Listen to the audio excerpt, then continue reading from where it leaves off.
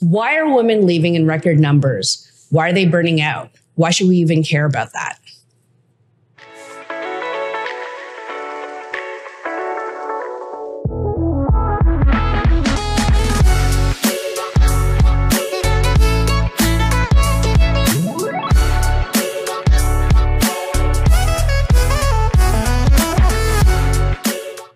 Yeah, well, it is something that we're seeing in all industries, whether it's politics or corporations, or even our TV and media people. I think women are burning out in record numbers. And the reason we should care is because we keep trying to solve it from the level of thinking that it's how we should lead better. Or maybe that's the pandemic, or maybe it's all these like small pressure points that we think that we can solve, but what we're not talking about is really how women have been taught to think and socialized to think and act and behave, and how it's just getting to a boiling point when they reach really high levels of decision making.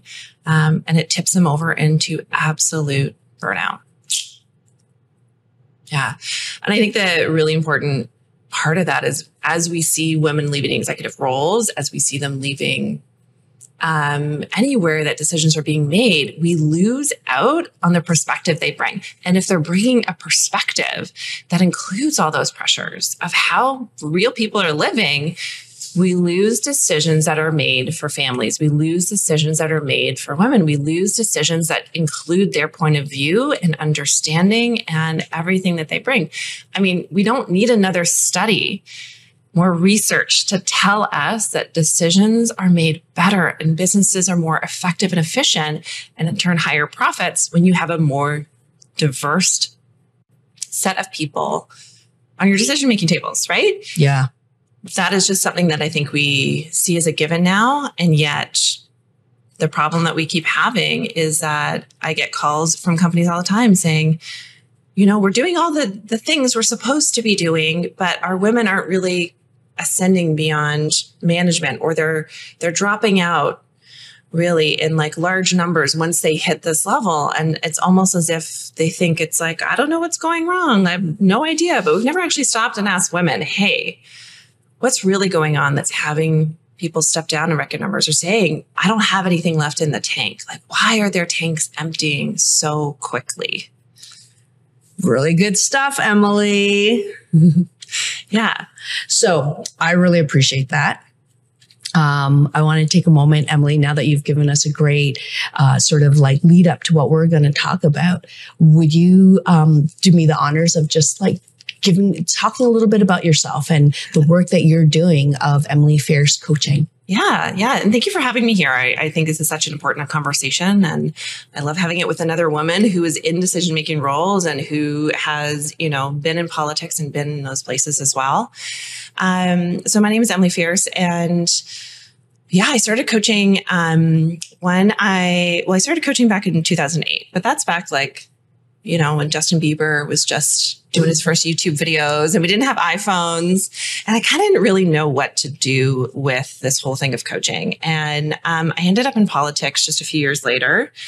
And it was while I was in politics that I really started to notice some trends of when we're at boardroom tables and there was very few women around them, the conversations as everyone trickled out of the boardrooms would often be, you know, I had this great idea. And I would always say, why didn't we share it in there? And I started to notice the answers that women gave as to why they weren't speaking up, why they weren't sharing, why they weren't putting forward their ideas had some really deep running themes.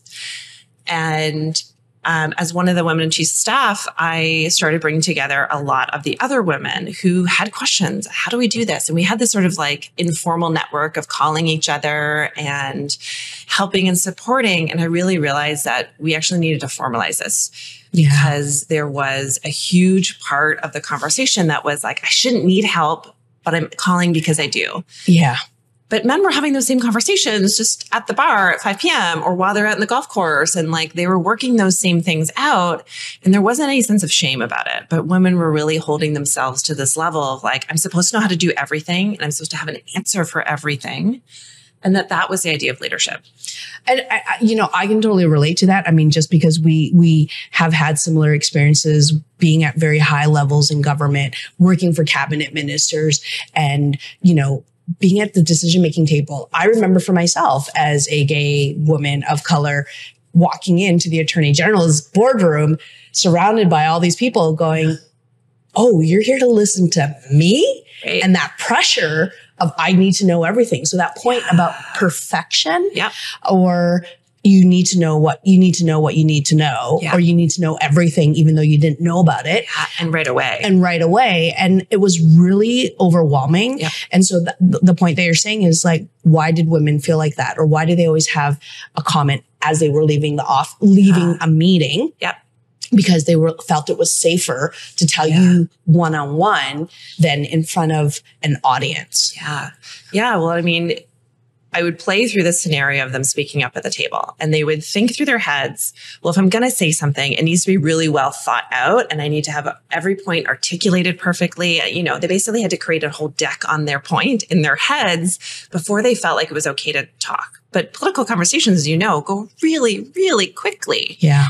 And so while, five guys had thrown out things that just came off the top of their heads, they were still thinking all the way through what they wanted to say. Because as soon as they say something, we've all been mansplained to. And that produces a lot of doubt in your mind of like, I really got to get it right. I work with a lot of women who are either immigrants to Canada and or first generation Canadians. And they talk to me about the pressures they feel of like, not just on top of being a woman, but also being a woman of color or being a minority in some way, and how much pressure that puts onto them to get it right. They really feel like they got to get it right. And I'm like, if I, as a white woman who was born in Canada, feel that way, like I can certainly understand how much more attuned you would need to be to getting it right and being perfect. So if you mess up, it's not seen doubly down on you as a problem. Well, I think that, one of the things that you mentioned about how to formalize a community so that women can talk and women can ask those questions in an environment where they feel like, okay, I'm not going to be, spoken down to in a pejorative way, or, where people are condescending. Or did you really ask me that question because you had that as a thought, or were you just trying to question me? Right. Yeah. And I think recognizing the need for that, as it's okay. It's okay that we need those networks. Is really everyone important. needs them. Like, I think that's the thing that no one talks about is like, guys, everyone has them in some way, shape, or form. No one's supposed to know all the things. Yeah. And the way I really, have taught leadership to women and really communicate with women is this idea of like, you're actually, as the leader, not supposed to know it all. And when you try to know it all, you actually sink your ship, right? If you're a captain, your eyes are on the horizon. And that's really where you can help the entire team get to where they're going. Yeah. But if you're also down in the kitchen testing the soup, and you're also making sure that the control room's going okay, or that the engineering is working, or that the towels are fluffy in the guest room, knowing how every single aspect of the ship is going doesn't actually help you get to the destination faster, because then there's no one up top looking to make sure your eyes are still on the horizon and that you're going in the right direction. Well, I'm so excited for you to be here and to share your knowledge and wisdom, because you are someone who was a high level executive. You are someone who was at boardroom tables with many, senior level people, top decision makers. And as a parent yourself with a young family, balancing high, intense jobs that were very demanding while trying to manage a home life, while trying to, all the different facets of being a woman. Like maybe one thing that would be really helpful, because I think this is a conversation that really needs to be explored, is I feel that there is a double standard. And so I want to talk about, what is that double standard? Yeah. And why, let's scratch beneath this, just get under the surface. Why is there a double standard? Yeah. Well, I don't know how much we've shaken off a lot of the old 1950s Leave It to Beaver stuff. Like, I don't know how much we as a society have really pulled back that layer, like you said, and said, hey, is this still something we're consciously choosing? Is this still something that works for us? Yeah. And something that we want? It's 2023 and women are still doing 60% of domestic house care. And we find that when you actually dig down into those statistics, even the things that the men are doing are like garbage and dishes and laundry, which are great and really helpful. But then the women are doing the cognitive load of things. And if you think about if you had to hire stuff out in your home, getting someone to do the dishes and the garbage, probably like the minimum wage jobs, getting someone to organize every single thing in your house. I mean, if you're going to hire a concierge to do that, like you're looking at 6 figures. Yeah. And so really thinking not just about the quantity, like how many hours is each partner putting in, but that certain things are going to be more of a cognitive load and are going to demand more energy than other things, and really starting to look qualitatively at what we're doing. So that's like one part of it. Yeah. I think another part of it is that we as a society expect very different things from women than we do from men. Yeah. Whether that is how we look, before we started rolling, we were chatting about, breakfast TV host and how the woman was supposed to look very different than the expectations we have of how men look. And that is true across the board. If you are a woman executive, you need to look a certain way. I mean, Hillary Clinton during the elections, I don't know how many conversations we had about her pantsuits. No one ever talked about what Trump was wearing ever. Yeah. No, it's totally true. Or how he looked really, other than did he lie on his physical exam? So I think it's like we hold such different standards in so many different areas. So then not only do women have to look perfect all the time, not only do they have to maybe say perfect things. Yeah. In, any time that they do bring an idea forward. So they need to spend more time formulating their ideas and thinking about it. Women are also expected to take on these small caregiver roles. And so again, as companies call me and ask for my support in really helping their women grow into the leadership roles, the thing I'm finding is that women are raising their hands to run the employee research groups or the diversity and equality groups. Because the management is saying, well, we don't have time for that, right? We want that to be a collective thing from the bottom, and you come and report to us. And women put up their hands because they think it's important, but they're also taking on more of these things because we've been, cultured to do that. Right. We've been cultured to be helpers and caregivers. And we've also really been socialized in a way that has us look outside of ourselves and say, well, what do they need? Before we tune in and say, what do I need or want? Yeah, I think that's a good point. And so all of these factors, plus many more I haven't even got into, but even if you just thought about those factors, all of those are extra. I almost think of them as plates that women are spinning all the time. Yeah. And so if we're constantly trying to spin them and thinking that they need to not just be good, but be perfect. Yeah.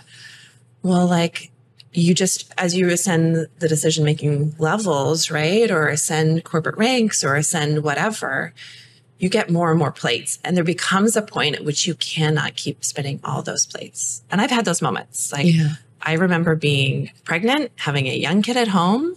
My policy advisor on housing was on his paternity leave.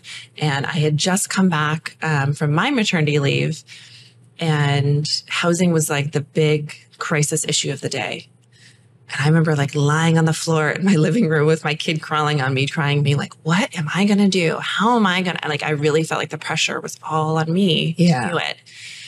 And it took a lot of those conversations with amazing other women who were chiefs of staff to help me get out of that. Even though I had all the tools that I have and, knew what I knew in terms of leadership, I still needed other support because the pressure of those situations really has us think and believe that it is true, that it is all on us when it rarely actually is. Well, yeah. And I mean, I think, even when the conversation that we had just before we were rolling was about how women, all the facets of a woman, being a professional, being at top of your game, being a mother, being top of, packing the lunches. And I mean, what was it? Was it Eva Mendes or something who did a post about, oh, I packed these secret notes into my kids when I'm making their lunch, super add healthy. Another plate and then to the spinning. Like I'm being the parent, and then someone made a comment, you're not a working parent. Yeah. And I thought that was interesting because it was more like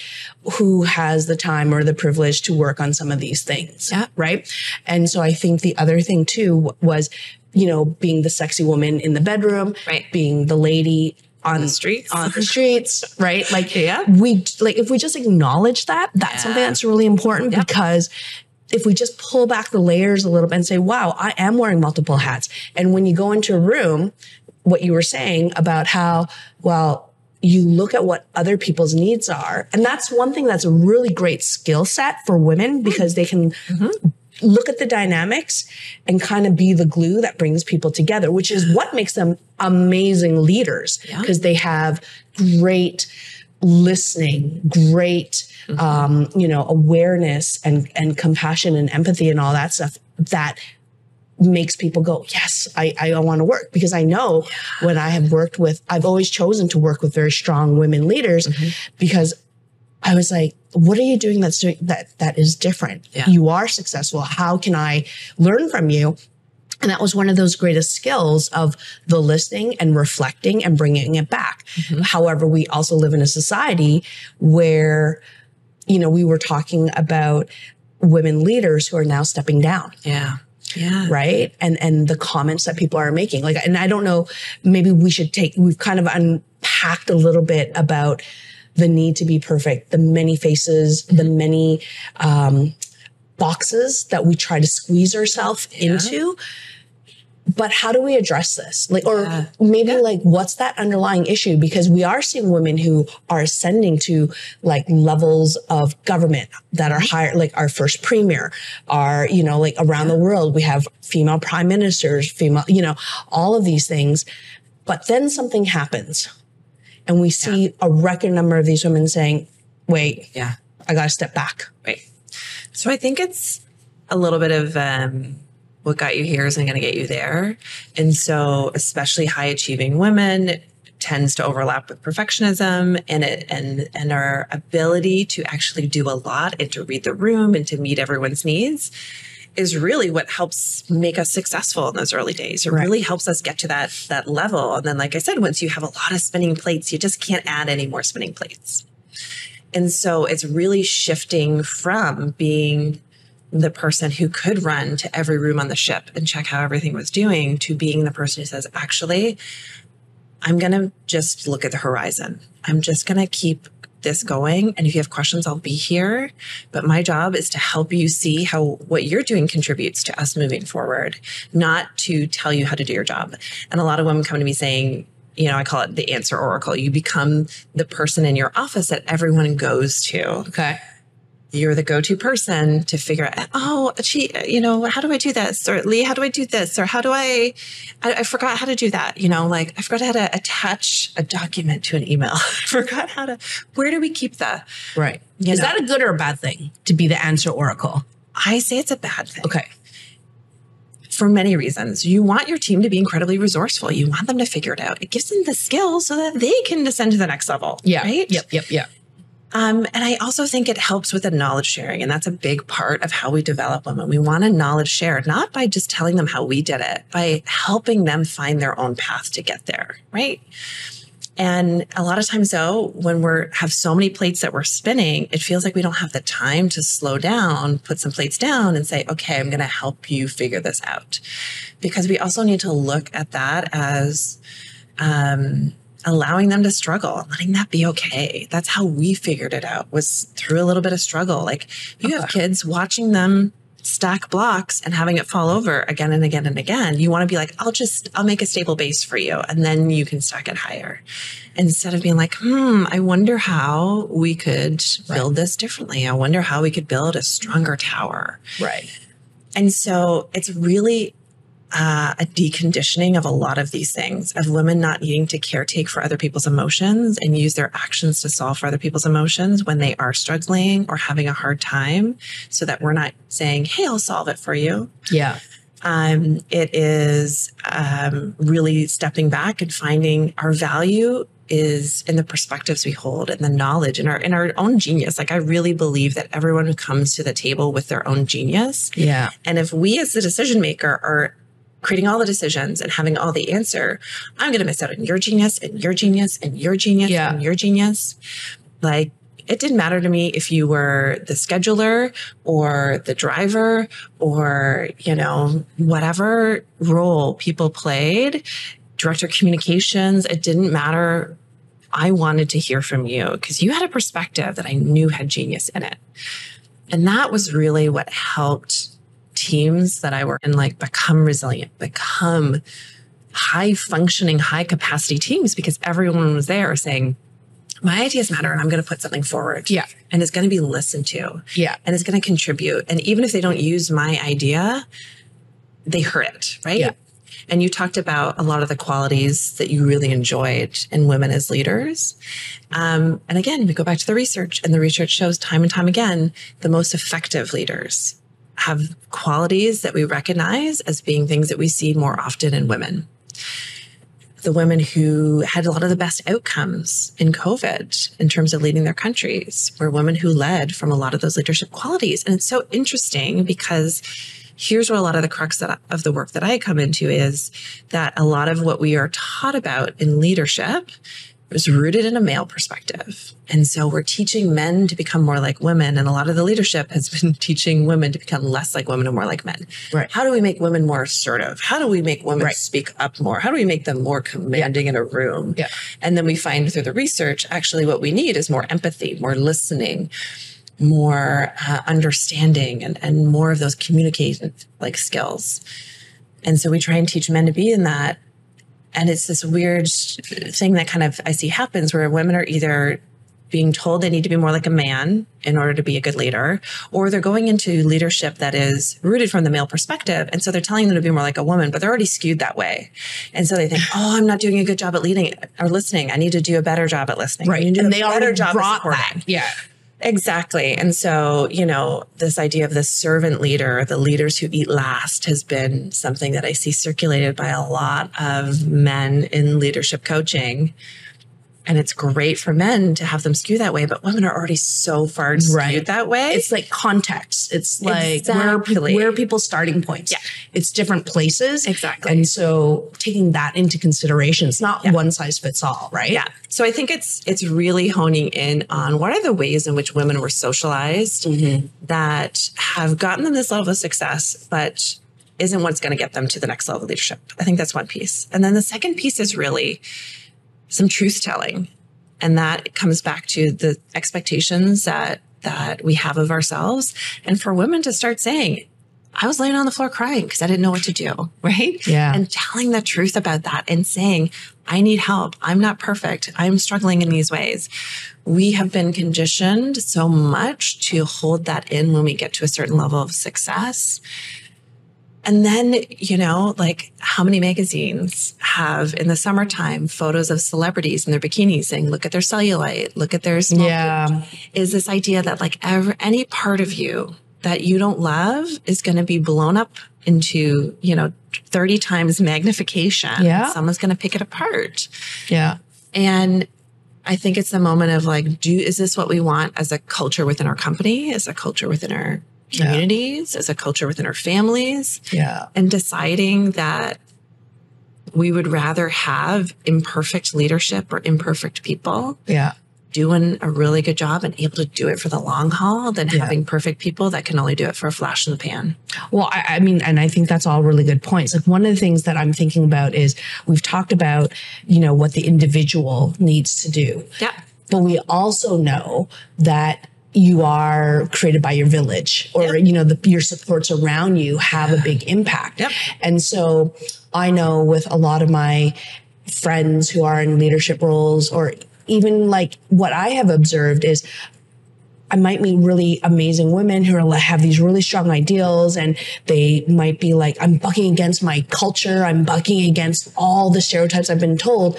But then they kind of fold into it because society has created a road that is so difficult to rejig that road, right? And that, well, my partner is not supportive. Like, and we see this also in politics where when we see women who have young families, like, it doesn't go both ways. Like men who have young families and women, like it's a reality, right? And I've seen it time and time again. And a lot of those relationships which aren't talked about, those relationships are suffering and quote unquote fail.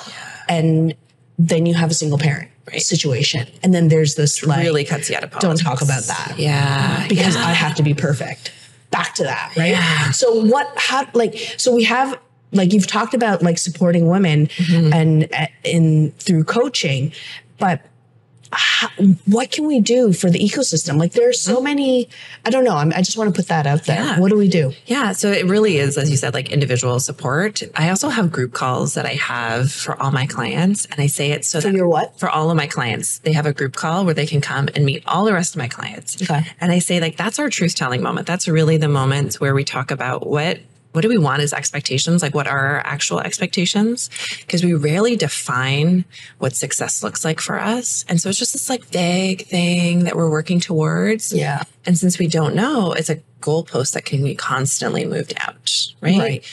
And so part of those calls are really having other people who are in high level positions to see as examples of, oh, they're feeding their kids peanut butter sandwiches for dinner every night and they're okay with it. Like, oh, maybe I could try that for a little bit, you know?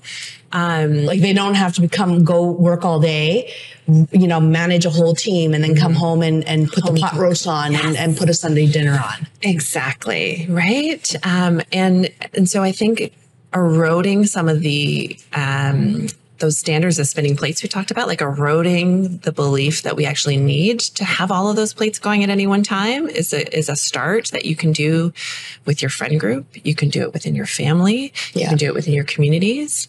And you can do it at like, I think we don't realize how many circles we actually have. And it takes a lot of vulnerability to say like, I feed my kids peanut butter and jelly sandwiches every night. Right.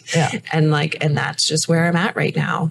So I think that's one big part of it. And then the second part is really like why we also need women in decision-making roles is that we can start putting in place, whether it's in our communities or in our policies or in the way that we do things, better supports and better communication, right? Like, again, I think we need to start telling the truth that like women aren't doing okay, that we have put a great layer of, you know, highlighter to gloss over the fact that we're struggling. We're really, really struggling. Right. That women aren't doing okay is what you mean. Yes. Sorry. That they aren't doing okay. I think we need to start talking about that, not just when women step down and then we say, well, it's the pandemic. It's still hard. Like, I think we just keep thinking.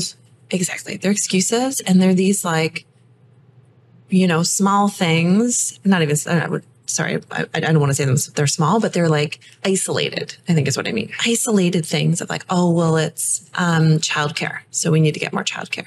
Or it's this one thing over here, or it's meals, or it's society's expectations around working out for women or whatever. And instead start to be like, actually, it is just how we talk to women and engage with women. Full stop. If the news every day wasn't about women are stepping down and they're going to spend more time with their family, and isn't that great because that's really where they should be. Right. Reinforcing a stereotype, which perpetuates itself.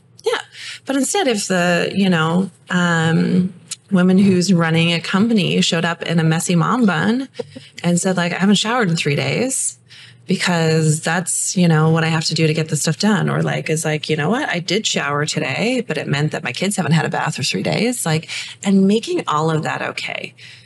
We are human. And we're expecting ourselves to be completely at a level above. And we're not giving ourselves the compassion of the fact that we are in fact human and have human needs. One of the first things I work on with a lot of the women I work with is going pee again on a regular schedule.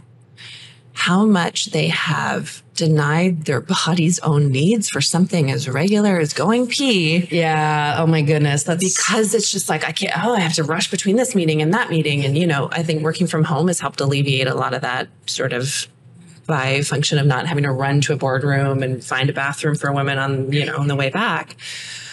But really, it's like these basic needs that we were eroding of our own selves, what matters to us, because we're looking around and saying, what does everyone else need? And I'll meet that first. right. So what's your tip there? That we need to start by looking at what our needs are and not trying to be like, you know, water and kind of taking the form of the vessel that we're poured into, Right. but that we're like trying to define, this is what I need. Yeah. And in order for us, like, what would be a tip? Yeah. So I think women have often looked at going to yoga. It's just like a really common example, right?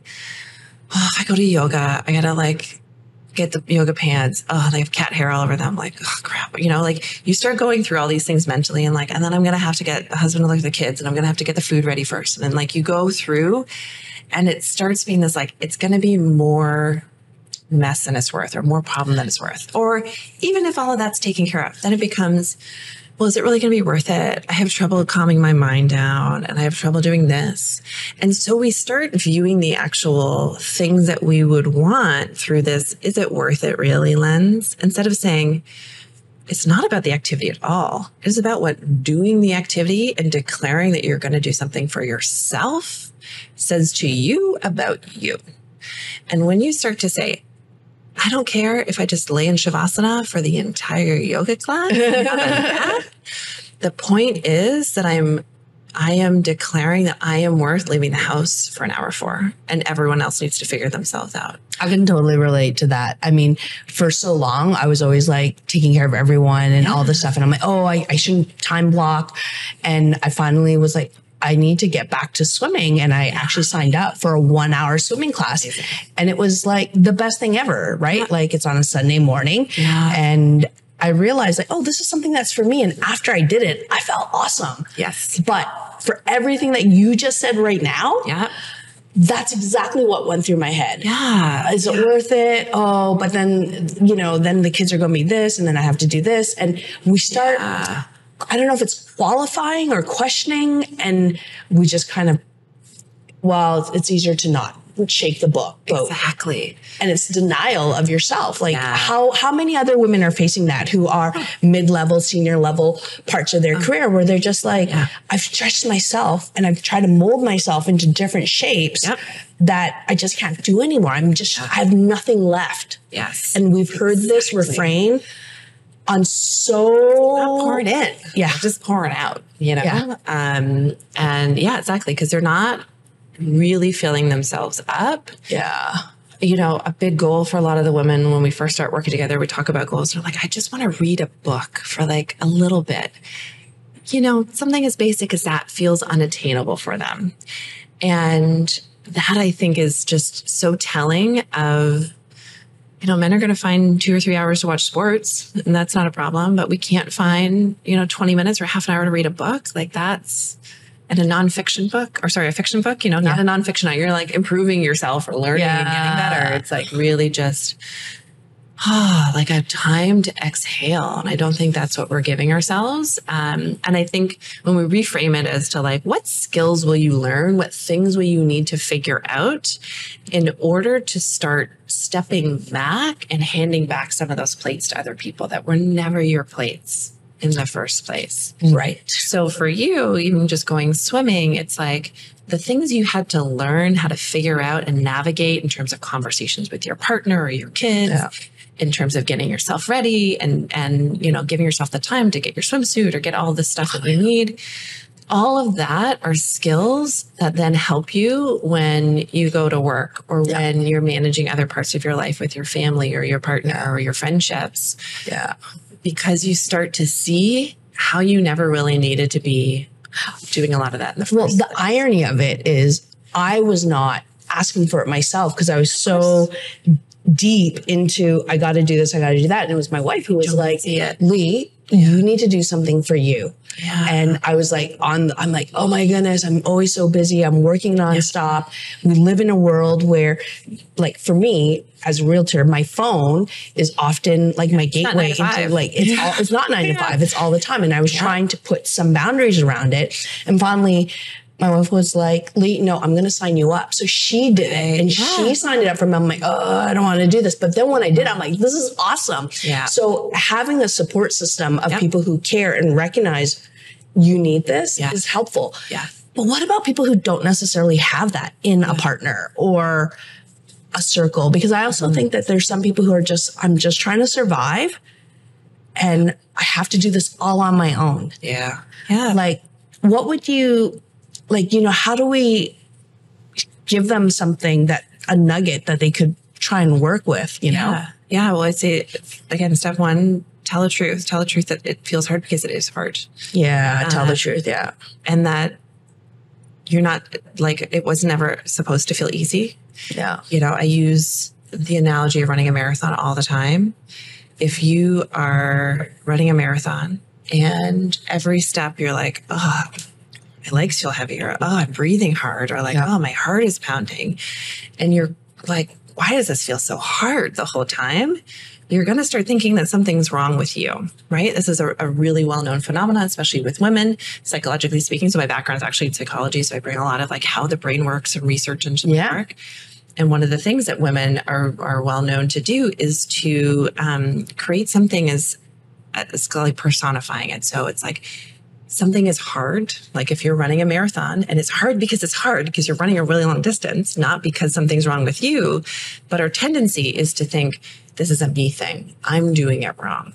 And that's part of the truth telling, right? Is like, actually, it's not. This feels hard because it is hard. This feels like a lot because it is a lot. And stepping back and really seeing the amount of things that you're doing and the amount of plates that you actually have spinning. When you're in it and your head is down, you're only looking at the plate in front of you and you're forgetting that you're actually spinning all of these other plates. Yeah. And so when you can actually acknowledge, whoa, there's a lot of plates here. That's the first step. You're just starting to see the lay of the land. Right? Like, step back. Yeah. Be honest with yourself of all the things that you're doing. Yeah. Because the narrative is, it's not enough. I'm not doing enough. I got to do more in order to be enough. Yeah. So you're not actually seeing all the things that you're doing. So sometimes I'll have people like write down, like, what are all the things you do over the course of a week or a month? So you're really capturing all of the things. And even if it's just like shoveling your neighbor's walkway or, you know, playing with your neighbor's kid or all of those like little small things, like capture them all so you can really start to see what's going on. That's actually really good because I think we minimize. I don't know if that's fair to say. I feel like, oh no, that's not a big deal. Yes. But it is a big deal. Right. Well, and especially if you take 20 not big deals, that's a lot of not big deals stacked on top of each other, right? Yeah. So when you start to see the quantity of what you're doing, you can start really being honest with yourself of like, oh, wow, there's a lot going on here. That's why it feels overwhelming because it is overwhelming. I'm literally overwhelming my system with a number of things that I either am keeping track of in my head or I'm like physically doing or both. And then once you really have a clear picture, that's when you can start questioning, why am I doing the things that I'm doing? What drives me? Yeah. We tend to focus on the behavior, which is so surface level, and think that that is, again, we either personify, oh, I am a perfectionist, or I am a procrastinator, I am, you know, a disorganized hot mess. Like, right? We see the issue of messiness as like, it's who I am and I can't get myself together enough to really have a clean house. Yeah. It's actually not a personal thing. It's a behavior that speaks to either an underlying need that's not met or an underlying strategy that you're using that worked for you in the past. So if you're running out the house in the morning and you're grabbing things and you're moving really quickly and you're managing a lot of things, like, it makes sense. I always say, like, math doesn't have as much drama as we put in our own stories in our head. And so, like, look at the math equation. If that's what you're putting in, it makes sense that you're getting out a messy house. And that's okay. Like, that makes sense. And is that a plate that you want to keep spinning of having this expectation of a clean home? Because even if you're not spinning it, and meaning by spinning it, even if you're not keeping the plate up there and actually having a clean home, you're still putting the effort of like, I should be. Things like, I mean, that image of a plate spinning on a stick where you're just rapidly running through to like, okay, keep this up. Got to do this. It's so exhausting. Yes. And I think that's really the crux of the burnout is women are handed more plates by society to keep spinning. And then we believe them when they say this is yours to spin. And so when we look at how many we actually have and we stop believing that they're all ours, just full stop. Like, might it be true that not every one of these plates needs to be spun by me in this moment in time in my life? Yeah. And then that's when you can start to say like, oh, if I got to choose which plates do I want to go in first? Like a lot of the work I do with women too is like your values. Like, who do you want to be? How do you want to show up in the world? What's the thing that you actually want to put your time and energy into being? And they'll talk about family and health and connection. And I say, and then we'll go through the top 10 and it'll be like orderly house is, maybe down at the bottom. Yeah, right? For sure. And so it's like, okay, so in these moments where the laundry's laying all over the floor and your friend who you have an amazing connection that just fills you up called, you say no to the laundry and yes to the connection. Right. It's like who fills your bucket or what fills your bucket. Right. And it's usually things that you value most. Right. Yeah. And so redeciding those things of like, oh, I can leave the laundry on the floor. Or I had a client who like really wanted to work out in the morning, but the second she woke up, she saw all the things in the house that she was supposed to do. And we went through her values and how she was actually spending her time. She was spending the time in the bottom half of her values because she thought if she achieved those things, then she'd have access to the top half of her values of like family and health and wellness. Right. And it's actually not usually the work, the leadership, the organization, all of that actually gives you those good feelings. We think they are because that's the bill of goods that we've been sold. Yeah, for sure. You have a nice house. Oh, then won't it feel nice? Once your kids are happy, oh, won't then it feel nice? Once you, have everything settled, then you can focus on your relationship. No. Yeah. It's so validating for me right now. I'm just like, those are the things that like are in the back of my mind because, having a young family and you know what it's like. Yeah. The minute you put the toys away, the kid comes and dumps everything out. And I just feel like it stresses me out. Like, it's like all you're doing is just constantly following and picking up. And I was always constantly fighting that and feeling like, oh my goodness. Yes. And finally I just, like my wife was like, Lee, we've been sold a bill of goods. Yeah. We are trying to adapt ourselves to something that is from like the 50s, and you can't be a good professional. You can't be a good parent. You can't be, all at the same time. You have 24 hours in a day. You've got to work all this time. Mm-hmm. Your hours are stretched out. You've got to make food. Yeah. You've got to play with the kids. You've got to spend time with the family. Yeah. How can you do all of that within 24 hours and then sleep? Right. And I was like, you're right. Yeah. You're right. Like it's shifting the dynamic up and changing things and we'll go from there. Yeah. We keep getting told, well, we all have the same amount of 24 hours in a day as like, Beyonce does, but like we don't. Yeah. We don't. Yeah. It's just fundamentally we don't, because if you don't have the same level of help doing the things that get done in 24 hours a day, you don't have the same number of hours in a day. If you need to take transit to get to your job instead of being able to drive or walk, you don't have the same number of hours in a day. We really have to start telling the truth about all of those things. And I feel like that's part of what's happening that we see in the workforce right now, where people are pushing back against the idea of going back into the office and against the like rigid 9 to 5 standards we really had before. People are pushing back. I don't know if we've really clearly articulated yet that it is a lot of like, because it was unmanageable, but we didn't know that an alternative existed because we were told that it didn't. Yeah. I remember working in economic development, and at the time we also had the Accessibility for Ontarians with Disabilities Act. And our minister at the time was talking to businesses about, let's make your business more accessible. And I just mean like help them have remote work, set people up so they can work from home where they have it. You don't have to build wheelchair ramps and do all the things in every single business, but how can you hire people with disabilities and include them? And they just give me like, it can't be done. Can't be done. Remote work can't be done. And like that was, a bit of a laugh come the first few months of COVID. Yeah. And so I think it was like we were told the same thing as families. That can't be done. You just have to get, longer hours. You just get a nanny. If you can't fit within the daycare hours, you got to get a nanny. And if you can't get a nanny, you're not making enough money. And if you're not making enough money, you got to do a better job at work. Like the cycle, you're on the hamster wheel. Yep. And it's a perfect trap that we set up for women, working parents. For so many people, it was just this perfect trap of like, you run into a wall and you go in this way and you run into that wall and you go this way and you run into that wall. And we couldn't escape it until we could start telling the truth that it wasn't really working for anyone except for some rich white men, really. Yeah. No, I mean, like, this is just so helpful because I think as other people watch this and go, there are pieces I can relate to, or there's things, it's just validating. Yeah. Because I think a lot of people are at home, maybe washing the dishes and saying, okay, I better do something productive and listen to a podcast. Right. Because washing the dishes. Right? And that's another big piece too. I'm so glad you brought that up, is because a lot of the domestic tasks that we have at home are things that we consider to not be productive, right? Like, these are just things that we have to get done. And they're devalued in the ranking. It's like work is the important thing. When you go out and make the bacon, and that's the important thing. And then the unimportant things, or the less productive things, are caring for others, are caring for your house, are doing a lot of those caregiving roles. And as a result, we as women are subtly, constantly taking in this message of the things that we do a lot of aren't really valuable.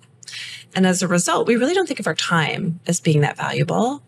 And we give it out in large quantities as a result. Because in order to have value, if everything that we do is worth a penny, you got to do a lot in order to get to $1.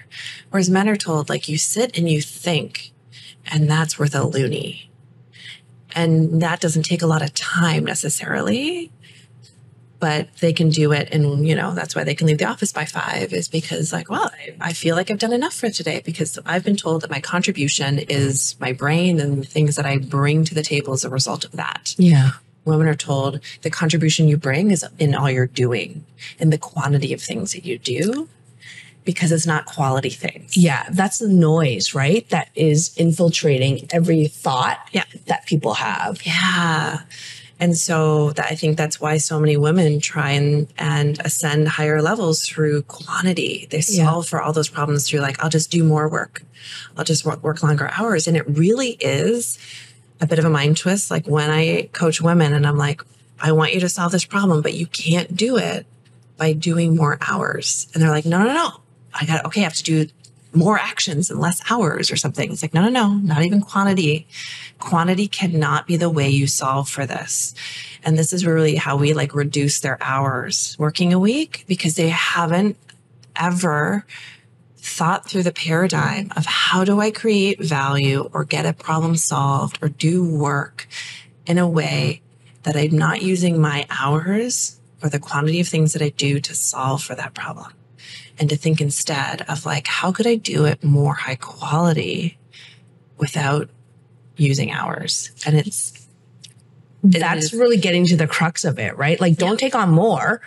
Figure out how you can like minimize but maximize like what you're doing, right? And I think that's really valuable because I don't think we value ourselves as women in that way, that our time is money. Like one of the things that, like I'll get stuck on phone calls and it'll just keep going on. But I'm like, I got to go to the next thing. Like, but when I talk to, for instance, I don't know, like there'll be men, okay, got to go. And no problem. Yeah. And it's just stating what you need. And I'm like, okay, that's learning a skill set that I wasn't necessarily like taught, but like, but you should be open. You should be listening. You're taking care of their feelings because you don't want them to feel bad about the fact that you're like, oh, I gotta go. And they're like, how rude. Yes. There's an expectation of how women are supposed to act. And it is always taking care of someone else's feelings in some kind of way, right?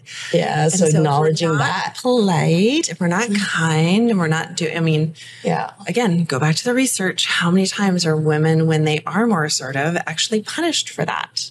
Or women do exactly the same things that men do, and they're punished or cut down or being told that they're How do we shrill. change that? I think it is, it's again, less trying to be like a man and more just like doing it in your own way, but without needing to care, taking of the other person. You got to care because you're a human and that was what feels good for you. But I think it's finding, you don't have to swing to one extreme or the other, and both things can be true. Yeah. Again, it's like, can you have boundaries, be incredibly boundaried with the amount of time that you give to things, and also be incredibly compassionate? And how can you hold those things at the same time instead of thinking, if I have boundaries, I'm going to be the bitchy woman or a jerk, or my neighbor's going to think poorly of me. Yeah. And instead going, okay, that is just a narrative. That's the bill of goods I've been sold. That's not what I want. Yeah. How can I hold both at the same time? How can I be true to who I want to be as a leader, or as someone in my community, or a mom, or a partner? And how can I have this other thing, this boundary for me? How can I be a firm leader and a kind leader? And just knowing that both those things are true, instead of thinking it has to be this or it has to be right that. In binaries. Like, instead of thinking about it in binaries, it's thinking about, you know, really understanding the value set and focusing on those values that kind of help build you up. Yeah. It's always interesting doing an audit of someone's day as they're running it and saying, okay, so we've mapped out exactly what you do every day. If I were to go through those and figure out what it is that you value based on how you're spending time, like, what would we see? And it's like, oh, well, I guess I value a clean house. I guess I value, you know, like my work a lot. I guess I value my email. Yeah. I guess I value responsiveness. And then I just ask, you know, but what do you actually want to value? It's like, oh, time with family. Like, oh, you just got like 15 minutes in there with your partner at the end of the day. Like, is that enough? Yeah. But you spend 3 hours on email, and it's like, we think we have to have it that way. But again, going back to the swimming, it's like, but if you flip it and you have to figure out the skills required to make it workable when it's flipped. Yeah. That is thinking in terms of quality, not in terms of quantity with your day.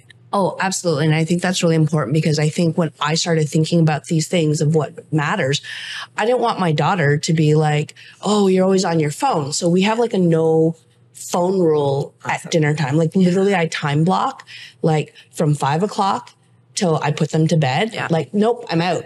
Like, my family comes first. I read books to, you know, and then after, okay, I'll log back in and check things out, because I don't want my child to grow up thinking the most important thing is my phone. Yeah. And it's unfortunately prevalent simply because my phone is my computer. Yeah.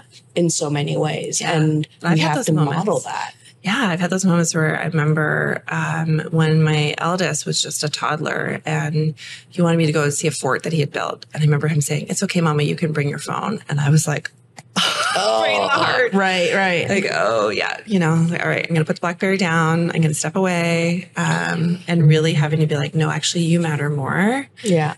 You know, yeah, I think we've all had those moments, and it's just being able to take those instead of being filled with shame about why can't I do it all, being like, oh, okay, what really matters to me in this moment, and what do I need to figure out in terms of what doesn't actually matter anymore, or that I don't care about as much anymore, in order to make it work in line with my values. No, totally. Emily, this has been so amazing. Like, I've really, really appreciated our conversation. Me too.